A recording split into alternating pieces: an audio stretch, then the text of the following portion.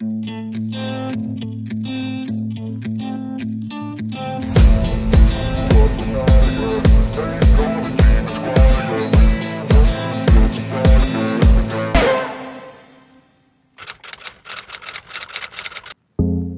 bienvenido Félix a este podcast sobre Bitcoin. Muchas gracias por venir. Muchas gracias, Leo. Bueno, me gustaría empezar con el tema que está más caliente ahora mismo en el mercado, que es qué está pasando con Binance y Celsius. Pues lo primero importantísimo que tengo que decir sobre eso es BISC. La Exacto. Importancia de un exchange descentralizado, de una DEX, en la que los usuarios controlan su dinero y no confían ni dependen de una empresa o de un tercero de confianza, se ve en estos momentos. La gente que vivió MTGOX, la caída de MTGOX y el agobio de no saber si se podía retirar el dinero, no se podía retirar el dinero y todo eso, se acuerda y sabe lo importante que es no tener tu Bitcoin en los exchanges, que, vuelvo a recordar, si los bancos con cientos de años de antigüedad quiebran, ¿cómo no va a quebrar una empresa que tiene 5, 4, 6 años de antigüedad? Las startups, la mayoría no sobrevive a 3 o 4 años. Entonces, confiar cantidades ingentes de dinero, de tu dinero, a estas empresas que pueden desaparecer en cualquier momento, además que suelen apalancarse mucho, que asumen riesgos importantes, pues esa es una lección que se aprende cada ciclo en la parte bajista del ciclo. Entonces, ¿qué está pasando con Binance? Pues lo típico. Cada vez que hay mucho volumen y mucha volatilidad en el mercado, hay problemas. Esto pasa tanto al alza como a la baja. Todos nos acordamos de cómo Coinbase se caía cada vez que subía mucho el precio de Bitcoin hace un par de años. Bueno, pues ahora cada vez que hay miedo sobre los exchanges, ha empezado esta vez con Celsius, pero hace un par de semanas fue lo de Luna, y la gente retira sus Bitcoins, pues se da cuenta de que Binance mete la pata o tiene atascos o ponen la excusa de que tienen problemas técnicos porque se dan cuenta que no tienen suficiente dinero disponible. Todo este tipo de cosas pasan cuando hay movimiento.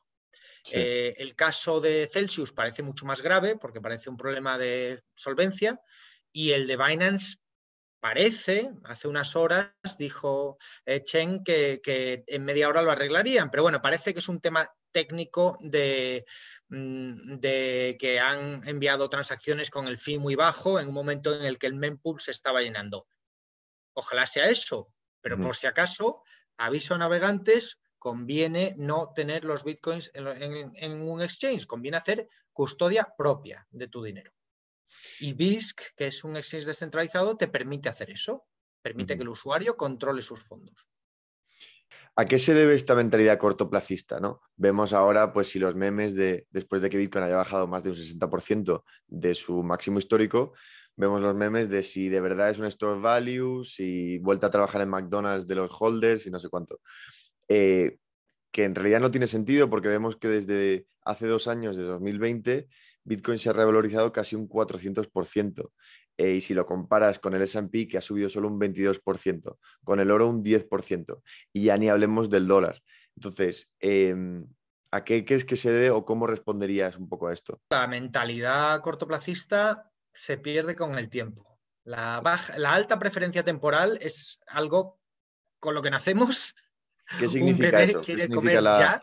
Un bebé quiere comer ya, y que vamos aprendiendo a bajar nuestra preferencia temporal, a esperar a una satisfacción más tardía, a invertir en el futuro. Y en el mundo de la especulación, que mucha gente de la que está, y sobre todo las que entran en el ciclo alcista, vienen por la especulación, pues prima la alta preferencia temporal y la recompensa inmediata, y cuando no la encuentras te desesperas. Y aunque la gente se crea de boquilla pues los memes, hasta que no lo viven, hasta que no está su dinero en juego, hasta que no hay skin in the game, no aprenden. Y bueno, yo soy el primero que en la burbuja de 2013 vendí todos mis bitcoins a $1.000 y me creí muy listo y y luego me he arrepentido, y bueno, eso lo aprendes con el tiempo. Lo aprendes con el tiempo. Y lo aprendes no solo con el tiempo y con el dinero en riesgo. Porque yo viví la burbuja de 2011 y 2012 también, pero con una cantidad irrisoria de fondos, con lo cual no me afectaba. Que sube, que baja, qué gracioso. Cuando ya tienes una cantidad un poquito más importante en juego, pues ahí intentas ser más listo que el mercado, intentas hacer market timing, y yo que tengo experiencia y que me he dedicado mucho tiempo a otros mercados, no al de las criptos, a las divisas, a las materias primas, pues intentaba hacerlo mejor que el mercado.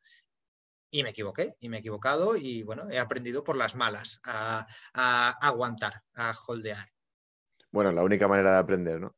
Pero tu nivel de convicción sigue siendo igual. Sabemos que el 65% de todos los Bitcoin en este último año no se han movido. Un claro indicador de que la mayoría de la gente que tiene Bitcoin sabe que esto es a largo plazo y tiene un low time preference, o sea, una prioridad de tiempo baja. Alta. Alta. ¿Cuál es tu nivel de convicción ahora mismo? Yo pienso lo mismo que piensa Michael Saylor, que esto, si no se va a 0, se va a 1 millón. Y será cuestión de tiempo, y no voy a arriesgarme a perderme el millón por los vaivenes, por los nervios. Entonces, sí. Pienso que tardará, pues a lo mejor hay que esperar al año 2030, lo que sea. Pienso que lo que hemos visto en todos los ciclos anteriores es que siempre había uno de cada 4 años bajista. Lo hemos visto en 2014, lo hemos visto en 2018, y luego el siguiente año suele ser de recuperación. Y además el año bajista, aunque tiene muchos vaivenes, normalmente toca fondo relativamente rápido. Entonces, no sé si estamos ahí o si revisitaremos los mínimos múltiples veces, pero creo que merece la pena aguantar el año bajista para obtener la recompensa de los otros 3 años alcistas del ciclo. Bueno, y de la misma manera que conviene aguantar durante el año de burbuja, que siempre hay un año, en este caso ha sido el 2021, y en el anterior ciclo fue el 2017, y en el anterior el 2013, siempre hay un año muy especulativo donde entra todo el mundo más rabiosamente, y los precios se van a precios ridículos, y ahí hay que aguantar y no vender sabiendo que luego va a caer. Sí. Bueno, el Financial Times ha dicho que el año que viene en Estados Unidos habrá una crisis financiera, algo que tú ya habías dicho en el último podcast hace 1 mes y medio, porque la curva de tipos llegó a negativos. O sea, ¿te reafirma un poco esto lo que ya sabías o algo que ya dijiste? Al revés, me hace dudar, porque cuando ya el Financial Times y The Economist y los medios más generalistas y tradicionales te empiezan a dar la razón, pues ya te preocupas y empiezas a pensar por dónde va a venir la sorpresa. Sí, yo tenía muy claro desde que saltó el indicador de la inversión de la curva de tipos, y antes incluso, cuando ya parecía que iba a pasar, y en marzo lo puse por escrito, lo publiqué, y ahora parece que todo el mundo ya lo da por sentado, pero justo ahora eso me hace dudar de si va a ser antes de 2023 o qué va a pasar. Pero sí, lo más probable, dado lo que sabemos, con la inversión de la curva de tipos, con la política monetaria de subir tipos de interés y con la todavía alta inflación, tenemos un escenario de estanflación mundial muy probable en el año 2023, y bueno, ya sabemos lo que hay que hacer en esos casos: huir de los bonos como de la lepra, tener algo de Bitcoin, tener algo de oro, e intentar comprar la bolsa lo más barata posible pensando que se comporta bien en tiempos de inflación. Anthony Pompliano. ¿Perdón? No, que la bolsa se comporta, no es que se comporte bien, se comporta menos mal que otros activos en tiempos de inflación. Decía Pomp en varios tweets que no se pueden imprimir billones sin consecuencias. ¿Crees que esta es la causa de la recesión que puede venir ahora? Bueno, a ver, la causa de la burbuja y de la subida y de la inflación es sin duda la inflación monetaria, la creación de dinero a mansalva, y combinado con la paralización de la economía durante el confinamiento. Claro. Y todas las secuelas que eso ha tenido, sin duda. O sea, no puedes imprimir productos, no puedes imprimir materias primas, tienes que fabricarlos. Y si paras la economía, paras la producción y a la vez imprimes dinero, pues menor oferta de bienes y servicios, mayor oferta monetaria, lo lógico es que se ajuste por los precios. Pero no es algo instantáneo. Los mercados tardan en ajustarse, hacen sus zigzags, pero sin duda la principal causa, por poco que la mencionen en los medios tradicionales, la principal causa de la actual alta inflación es la impresión de dinero combinada con la paralización de la economía durante el confinamiento del año 2020, sin duda. Bueno, y ese es el gran valor de Bitcoin, que la política monetaria ya está preestablecida. Exacto. La demanda puede fluctuar mucho y de momento lo está haciendo siguiendo estos ciclos de 4 años, pero la oferta es predecible y conocida por todos. Luego, para terminar, una noticia que fue hace un par de semanas, me parece, pero que PayPal por fin va a permitir mandar bitcoins a monederos externos. Con lo cual es un gran paso a favor de Bitcoin y a favor del mundo, aunque siga siendo centralizado y siga siendo, bueno, teniendo el mismo problema que tiene Coinbase, Binance y Celsius.